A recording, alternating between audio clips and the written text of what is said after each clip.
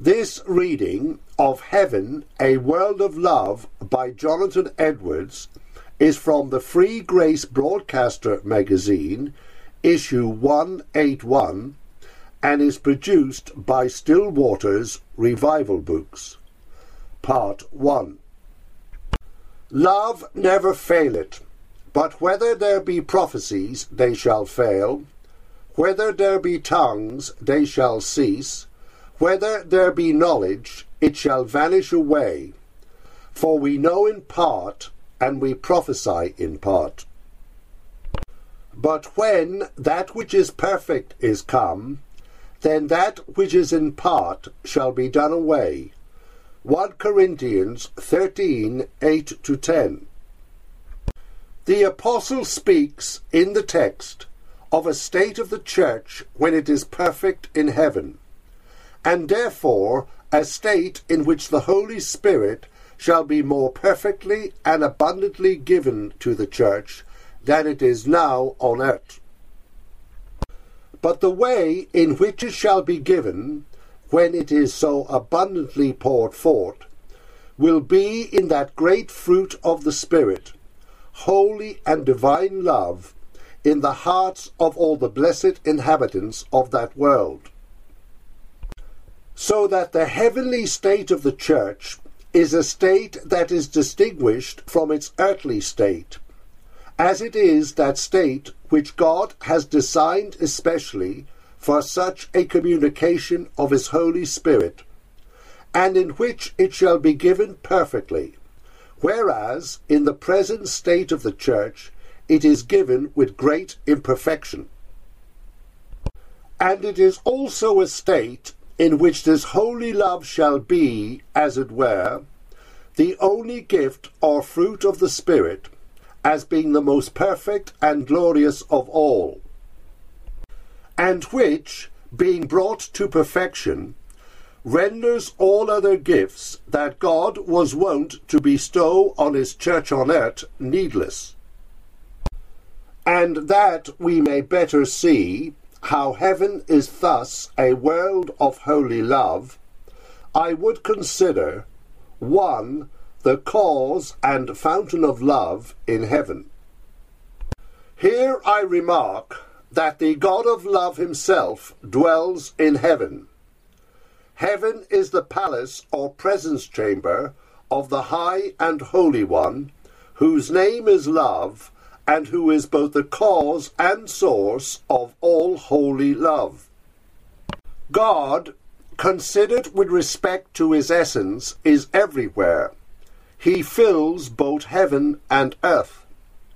But yet he is said, in some respects, to be more especially in some places than in others. He was said of old to dwell in the land of Israel above all other lands, and in Jerusalem above all other cities of that land, and in the temple above all other buildings in the city, and in the Holy of Holies above all other apartments of the temple, and on the mercy seat over the Ark of the Covenant above all other places in the Holy of Holies.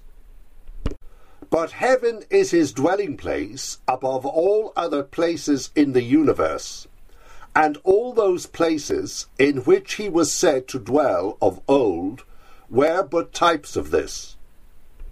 Heaven is a part of creation that God has built for this end, to be the place of his glorious presence, and it is his abode forever, and here he will dwell and gloriously manifest himself to all eternity. And this renders heaven a world of love, for God is the fountain of love, as the sun is the fountain of light. And therefore the glorious presence of God in heaven fills heaven with love, as the sun, placed in the midst of the visible heavens in a clear day, fills the world with light. The Apostle tells us that God is love, and therefore, seeing he is an infinite being, it follows that he is an infinite fountain of love. Seeing he is an all-sufficient being, it follows that he is a full and overflowing and inexhaustible fountain of love. And in that he is an unchangeable and eternal being, he is an unchangeable and eternal fountain of love. There, even in heaven, dwells the God from whom every stream of holy love, yea, every drop that is or ever was, proceeds. There dwells God the Father, God the Son, and God the Spirit, united as one in infinitely dear and incomprehensible and mutual and eternal love. There dwells God the Father, who is the Father of mercies, and so the Father of love, who so loved the world as to give his only begotten Son to die for it. There dwells Christ, the Lamb of God, the Prince of Peace and of Love, who so loved the world that he shed his blood and poured out his soul unto death for men.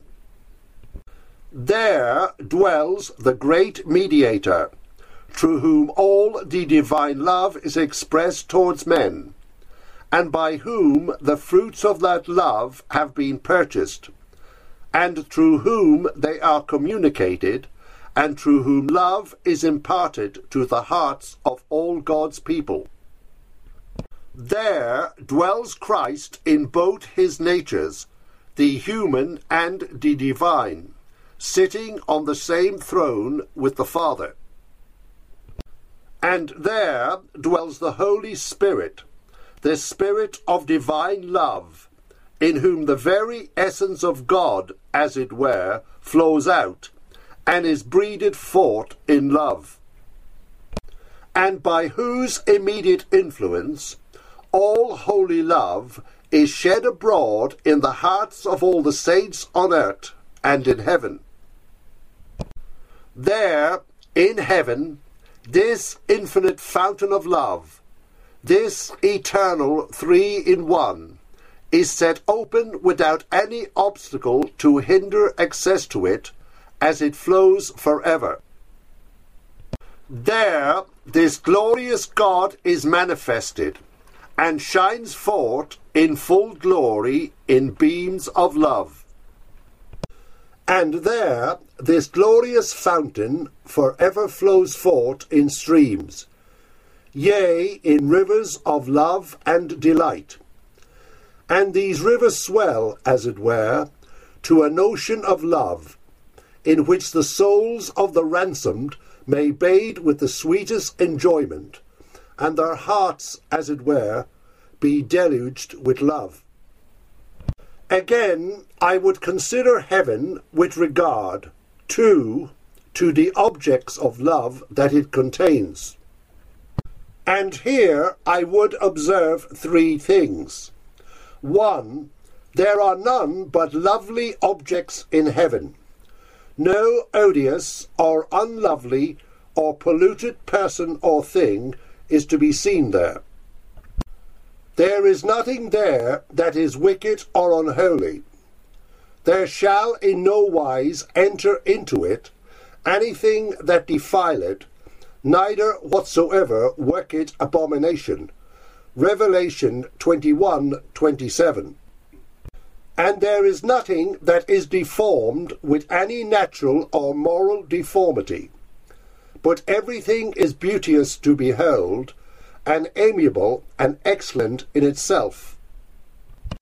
God that dwells and gloriously manifests himself there is infinitely lovely, gloriously lovely as a heavenly Father, as a divine Redeemer, and as a holy sanctifier.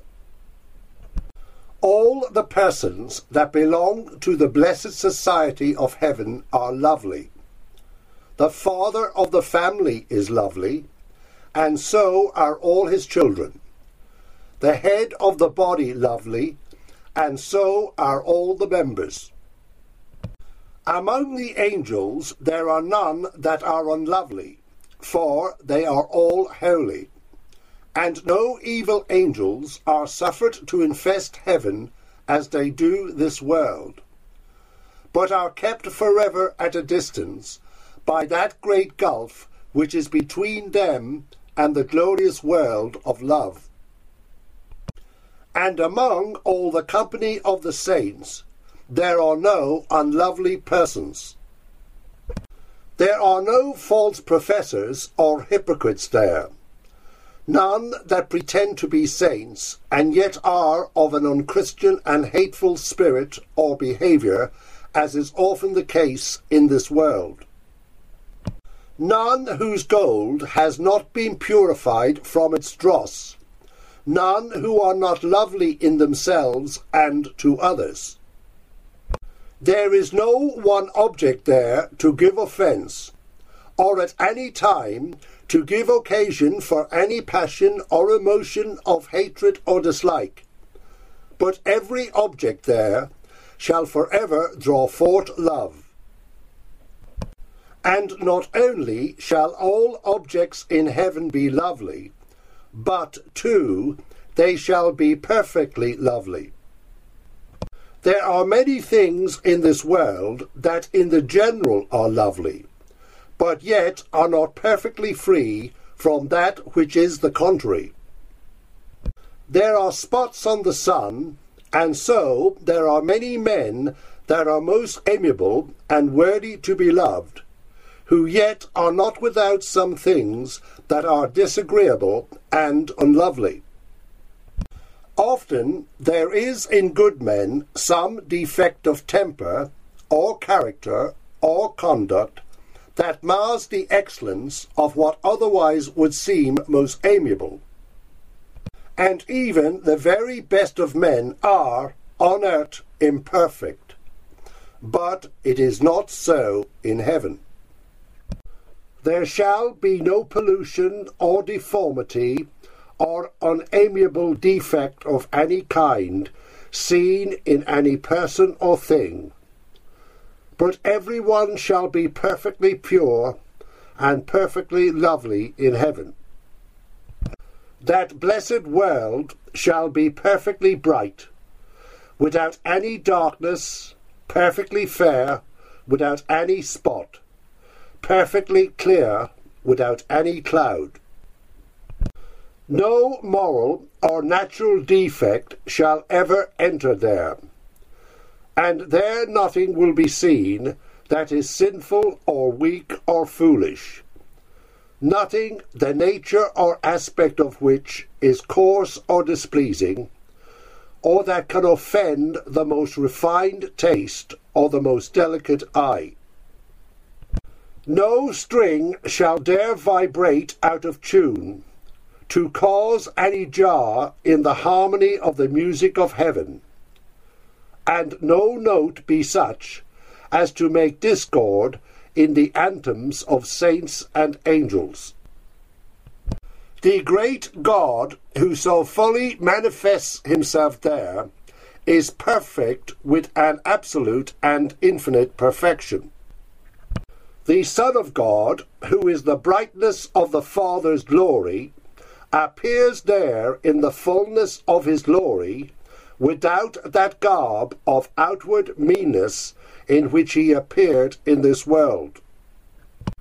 The Holy Ghost shall there be poured forth with perfect richness and sweetness, as a pure river of the water of life, clear as crystal, proceeding out of the throne of God and of the Lamb. And every member of that holy and blessed society shall be without any stain of sin, or imperfection, or weakness, or imprudence, or blemish of any kind. The whole church, ransomed and purified, shall there be presented to Christ as a bride, clothed in fine linen, clean and white, without any spot, or wrinkle, or any such thing. In heaven there shall be all those objects that the saints have set their hearts upon, and which they have loved above all things while in this world. There they will find those things that appeared most lovely to them while they dwelt on earth, the things that met the approbation of their judgments, and captivated their affections, and drew away their souls from the most dear and pleasant of earthly objects. There they will find those things that were their delight here below, and on which they rejoiced to meditate, and with the sweet contemplation of which their minds were often entertained. And there, too, the things which they chose for their portion, and which were so dear to them, that they were ready for the sake of them to undergo the severest sufferings, and to forsake even father and mother, and kindred, and friends, and wife, and children, and life itself. All the truly great and good, all the pure and holy and excellent from this world, and it may be from every part of the universe, are constantly tending towards heaven.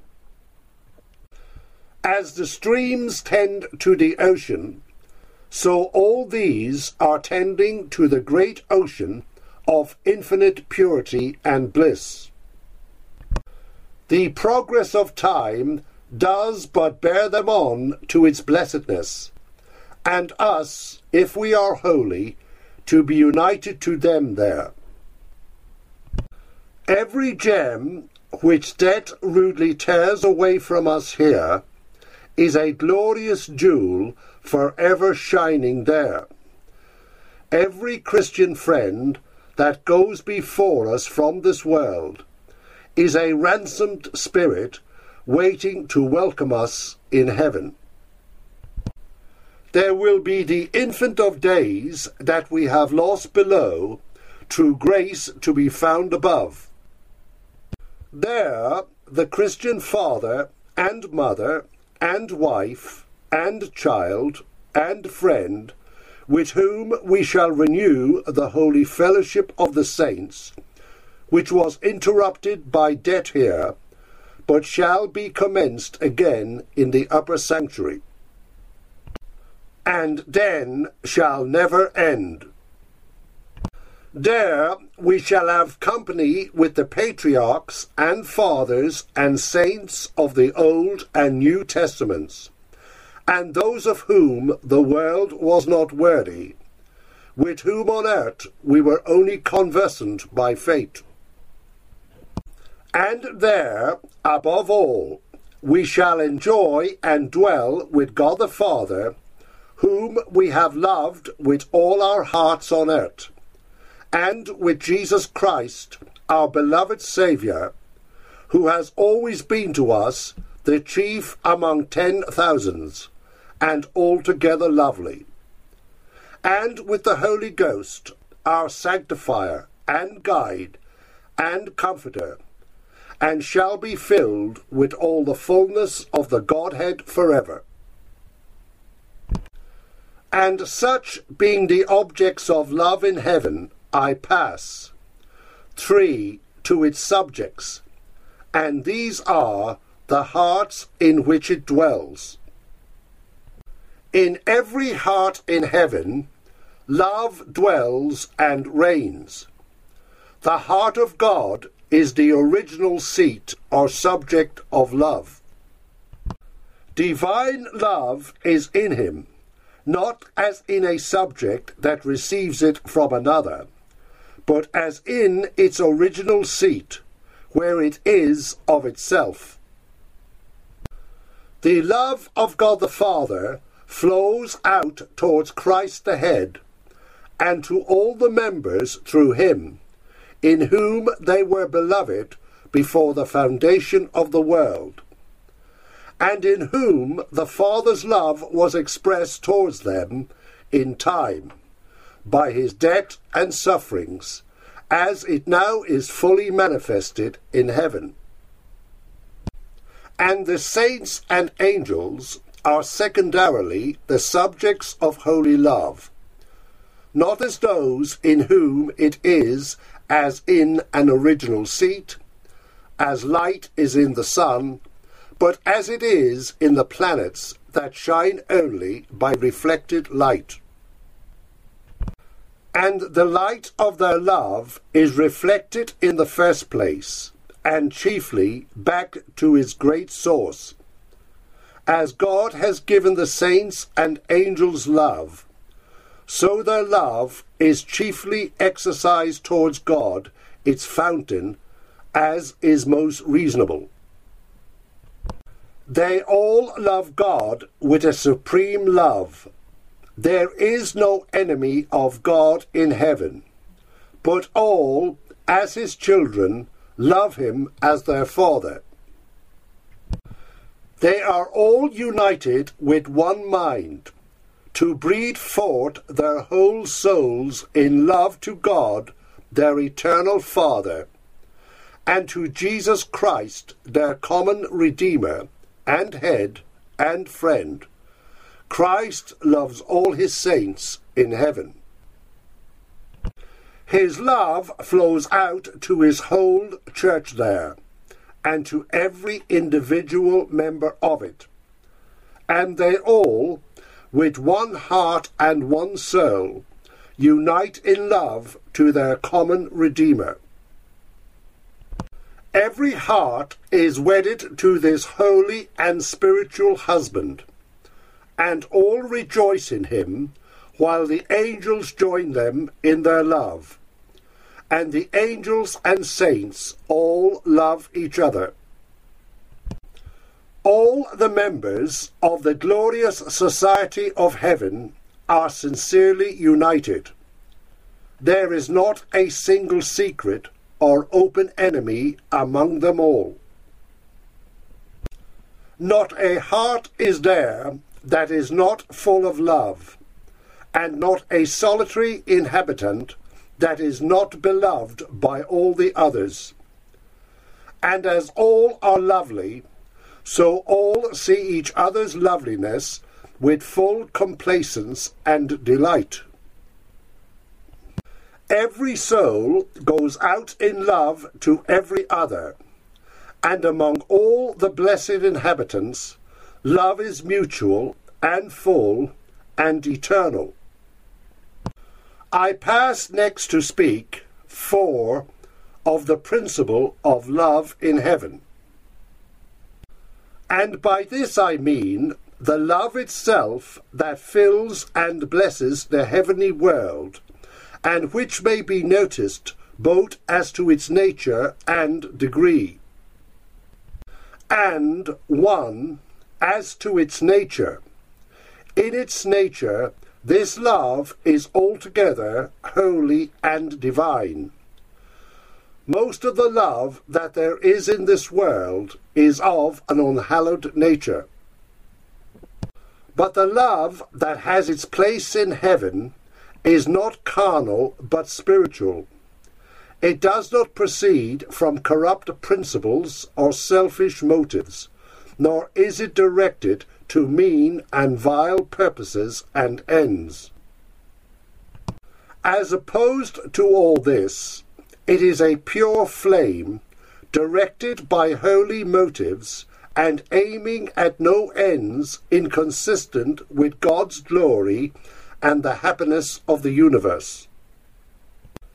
The saints in heaven love God for his own sake, and each other for God's sake, and for the sake of the relation that they have to him, and the image of God that is upon them. All their love is pure and holy. We may notice this love also, too, as to its degree, and in degree it is perfect. The love that dwells in the heart of God is perfect, with an absolutely infinite and divine perfection. The love of angels and saints to God and Christ is perfect in its kind, or with such a perfection as is proper to their nature. It is perfect with a sinless perfection, and perfect in that it is commensurate to the capacities of their nature. So it is said in the text that, when that which is perfect is come, that which is in part shall be done away. Their love shall be without any remains of any contrary principle, having no pride or selfishness to interrupt it or hinder its exercises. Their hearts shall be full of love. That which was in the heart on earth as but a grain of mustard seed shall be as a great tree in heaven. The soul that in this world had only a little spark of divine love in it, in heaven shall be, as it were, turned into a bright and ardent flame, like the sun in its fullest brightness when it has no spot upon it.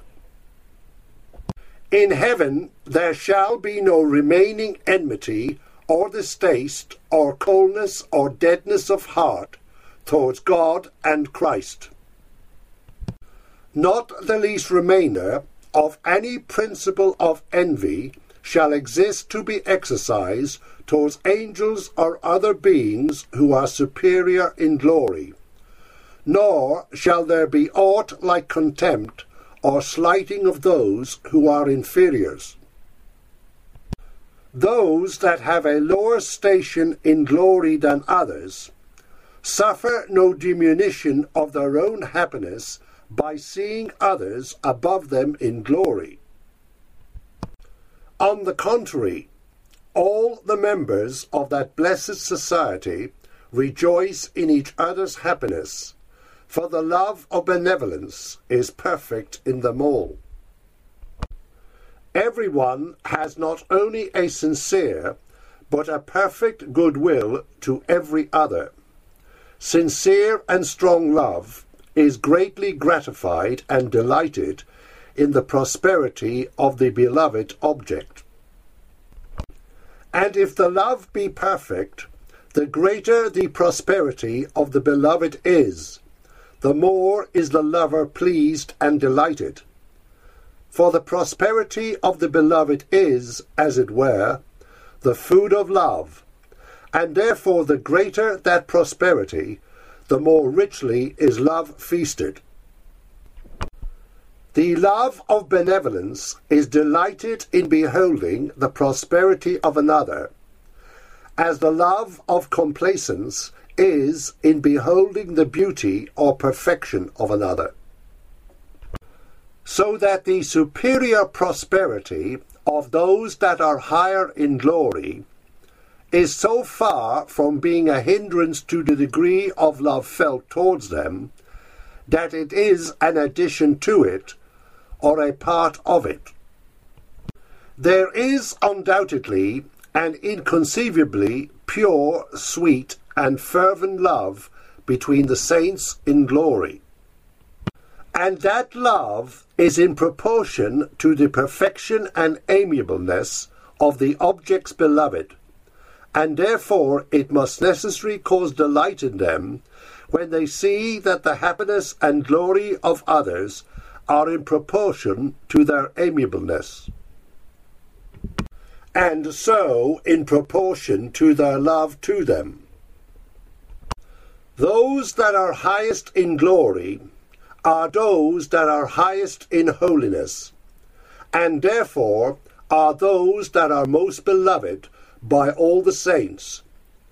For they most love those that are most holy, and so they will all rejoice in their being the most happy. And it will not be a grief to any of the saints to see those that are higher than themselves in holiness and likeness to God more loved also than themselves. For all shall have as much love as they desire, and as great manifestations of love as they can bear, and so all shall be fully satisfied. And where there is perfect satisfaction, there can be no reason for envy. And there will be no temptation for any to envy those that are above them in glory, on account of the latter being lifted up with pride. For there will be no pride in heaven. We are not to conceive that those who are more holy and happy than others in heaven will be elated and lifted up in their spirit above others. For those who are above others in holiness will be superior to them in humility. The saints that are highest in glory will be the lowest in humbleness of mind, for their superior humility is part of their superior holiness. Though all are perfectly free from pride, yet, as some will have greater degrees of divine knowledge than others, and larger capacities to see more of the divine perfections, so they will see more of their own comparative littleness and nothingness, and therefore will be lowest and most abased in humility. And, besides, the inferior in glory will have no temptation to envy those that are higher than themselves. For those that are highest will not only be more loved by the lower for their higher holiness, but they will also have more of the spirit of love to others, and so will love those that are below them more than if their own capacity and elevation were less. They that are highest in degree of glory will be of the highest capacity, and so, having the greatest knowledge, will see most of God's loveliness, and consequently will have love to God and love to the saints most abounding in their hearts. And on this account, those that are lower in glory will not envy those that are above them, because they will be most beloved by those that are highest in glory. And the superior in glory will be so far from slighting those that are inferior, that they will have most abundant love to them, greater degrees of love in proportion to their superior knowledge and happiness.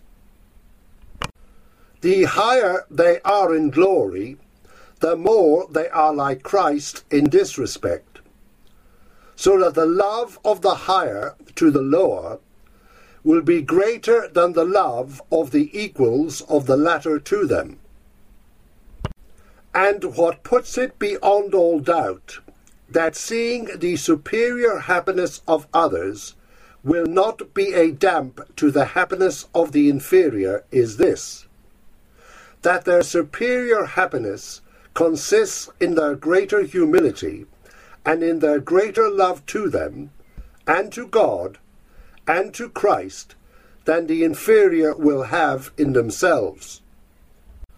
Such will be the sweet and perfect harmony among the heavenly saints, and such the perfect love reigning in every heart towards every other, without limit or ally or interruption. And no envy or malice or revenge or contempt or selfishness shall ever enter there, but all such feelings shall be kept as far away as sin is from holiness, and as hell is from heaven. Let us next consider 5. The excellent circumstances in which love shall be exercised and blessed and enjoyed in heaven. And 1. Love in heaven is always mutual. It is always met with answerable returns of love, with returns that are proportioned to its exercise. Such returns love always seeks, and just in proportion as any person is beloved, in the same proportion is his love desired and prized. And in heaven, this desire of love, or this fondness for being loved, will never fail of being satisfied. No inhabitants of that blessed world will ever be grieved with the thought that they are slighted by those that they love, or that their love is not fully and fondly returned. As the saints will love God with an inconceivable ardency of heart, and to the utmost of their capacity, so they will know that he has loved them from all eternity, and still loves them, and will continue to love them forever. And God will then gloriously manifest himself to them, and they shall know that all that happiness and glory which they are possessed of are the fruits of his love. And with the same ardour and fervency will the saints love the Lord Jesus Christ, and their love will be accepted, and they shall know that he has loved them with a faithful, yea, even with a dying love. They shall then be more sensible than now they are, what great love is manifested in Christ, that he should lay down his life for them. And then will Christ open to their view the great fountain of love in his heart for them, beyond all that they ever saw before. Hereby the love of the saints to God and Christ is seen to be reciprocated, and that declaration fulfilled, I love them that love me. And though the love of God to them cannot properly be called the return of love, because he loved them first, yet the sight of his love will, on that very account, the more fill them with joy and admiration and love to him. 2. The joy of heavenly love shall never be interrupted or damped by jealousy. Heavenly lovers will have no doubt of the love of each other. They shall have no fear that the declarations and professions of love are hypocritical, but shall be perfectly satisfied of the sincerity and strength of each other's affection, as much as if there were a window in every breast, so that everything in the heart could be seen. There shall be no such thing as flattery or dissimulation in heaven, but there perfect sincerity shall reign through all and in all. Everyone will be just what he seems to be, and will really have all the love that he seems to have. It will not be as in this world, where comparatively few things are what they seem to be, and where professions are often made lightly and without meaning. But there every expression of love shall come from the bottom of the heart, and all that is professed shall be really and truly felt. The saints shall know that God loves them, and they shall never doubt the greatness of his love, and they shall have no doubt of the love of all their fellow inhabitants in heaven. And they shall not be jealous of the constancy of each other's love. They shall have no suspicion that the love which others have felt towards them is abated, or in any degree withdrawn from themselves for the sake of some rival, or by reason of anything in themselves which they suspect is disagreeable to others, or through any inconstancy in their own hearts or the hearts of others. Nor will they be in the least afraid that the love of any will ever be abated towards them. There shall be no such a thing as inconstancy and unfaithfulness in heaven, to molest and disturb the friendship of that blessed society. The saints shall have no fear that the love of God will ever abate towards them, or that Christ will not continue always to love them with unabated tenderness and affection. And they shall have no jealousy one of another, but shall know that by divine grace the mutual love that exists between them shall never decay nor change. 3. There shall be nothing within themselves to clog or hinder the saints in heaven in the exercises and expressions of love. In this world the saints find much to hinder them in this respect. They have a great deal of dullness and heaviness.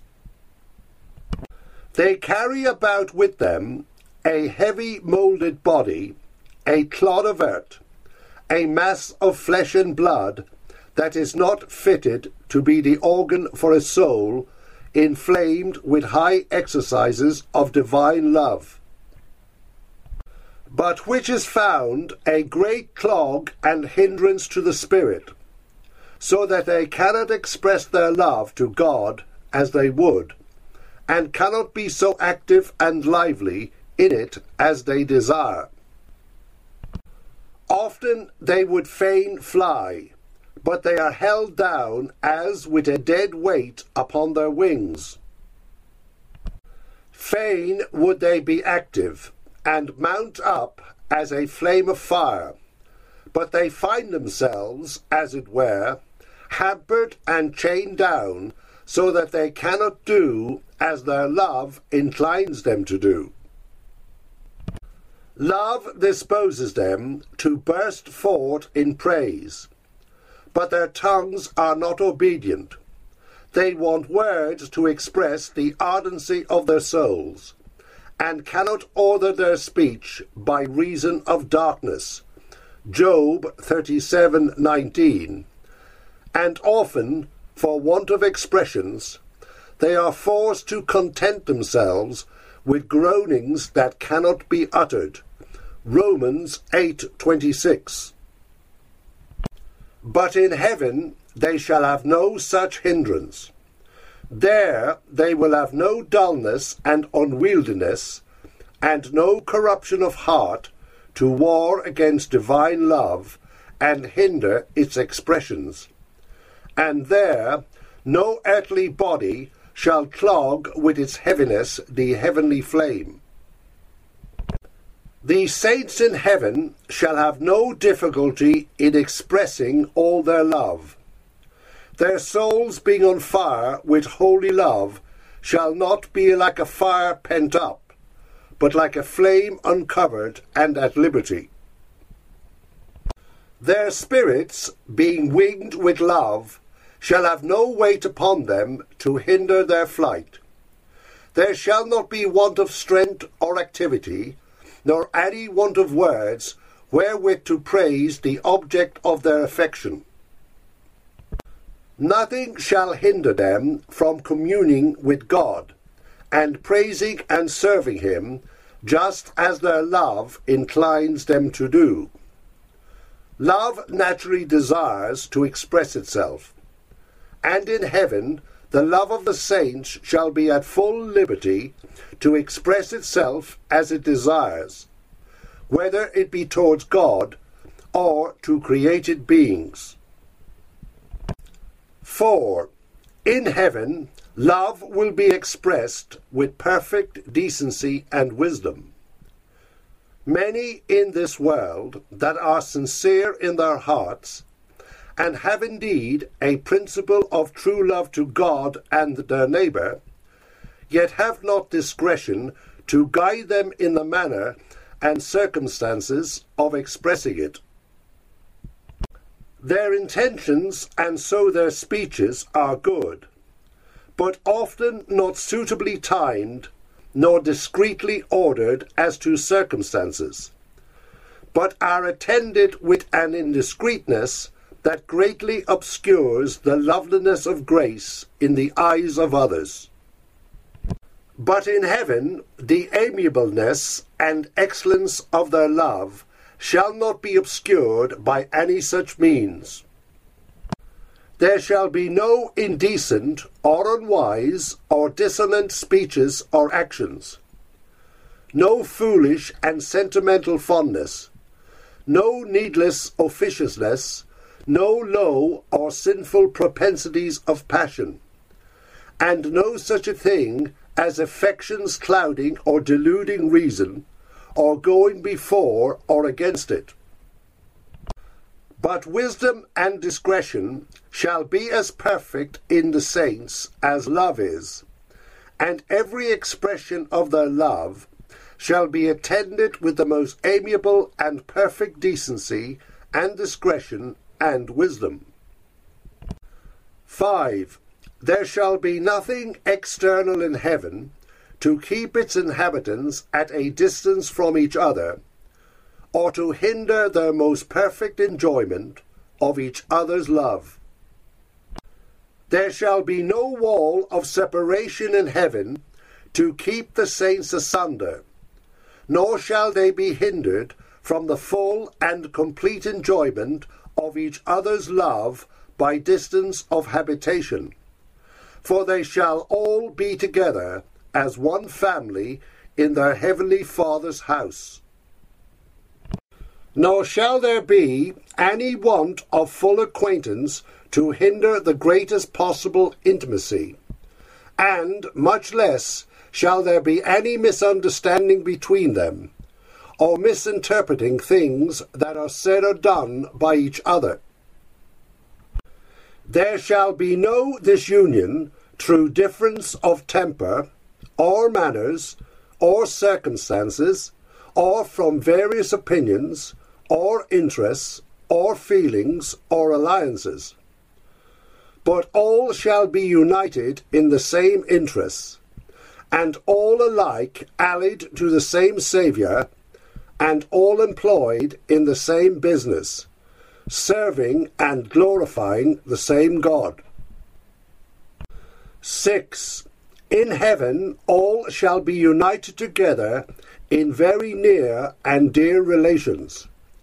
Love always seeks a near relation to the one who is beloved, and in heaven they shall all be nearly allied and related to each other. All shall be nearly related to God, the supreme object of their love, for they shall all be his children.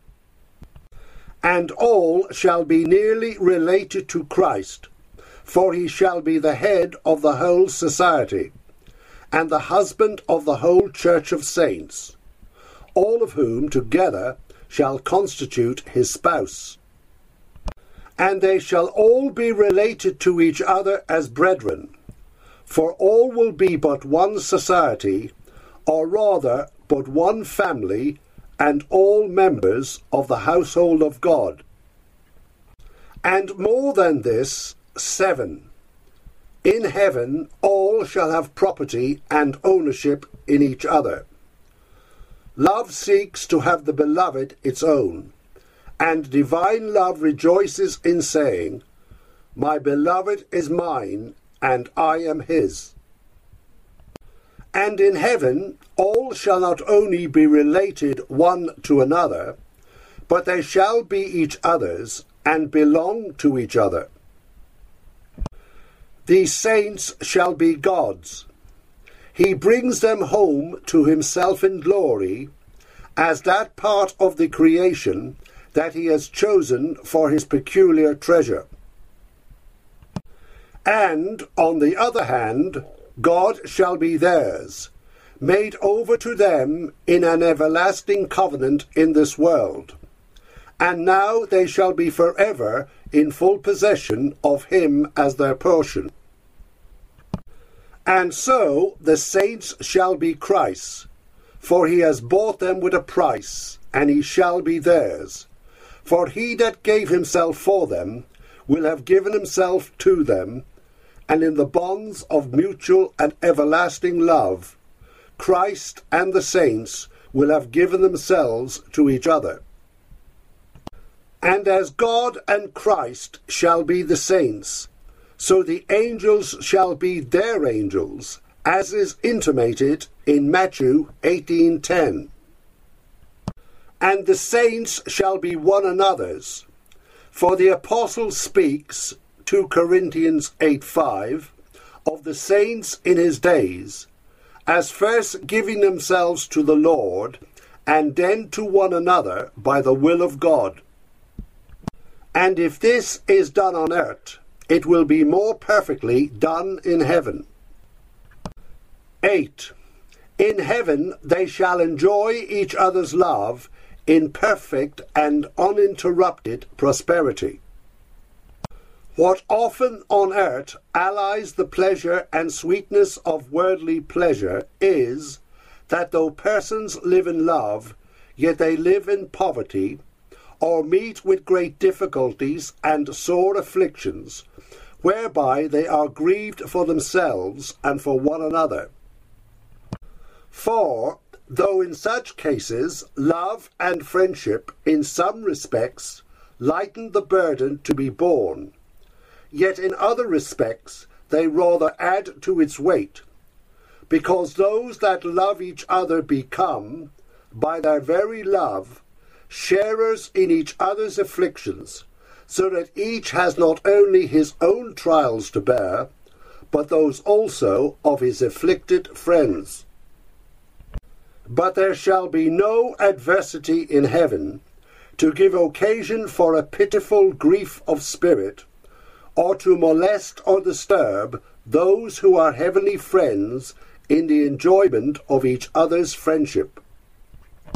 But they shall enjoy one another's love in the greatest prosperity, and in glorious riches and comfort, and in the highest honour and dignity, reigning together in the heavenly kingdom, inheriting all things, sitting on thrones, all wearing crowns of life, and being made kings and priests unto God forever.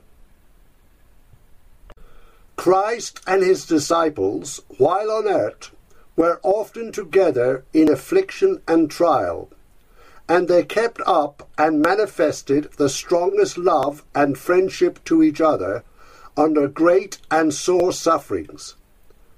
And now in heaven they enjoy each other's love in immortal glory, all sorrow and sighing having forever fled away. Both Christ and his saints were acquainted with much sorrow and grief in this world, though Christ had the greatest share, being peculiarly a man of sorrows. But in heaven they shall sit together in heavenly places, where sorrow and grief shall never more be known. And so all the saints will enjoy each other's love in heaven, in a glory and prosperity in comparison with which the wealth and thrones of the greatest earthly princes are but as sordid poverty and destitution. So that, as they love one another, they have not only their own, but each other's prosperity to rejoice in, and are by love made partakers of each other's blessedness and glory. 9.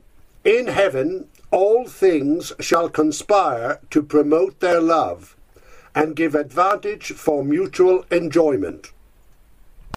There shall be none there to tempt any to dislike or hatred, no busybodies or malicious adversaries to make misrepresentations or create misunderstandings, or spread abroad any evil reports, but every being and everything shall conspire to promote love and the full enjoyment of love.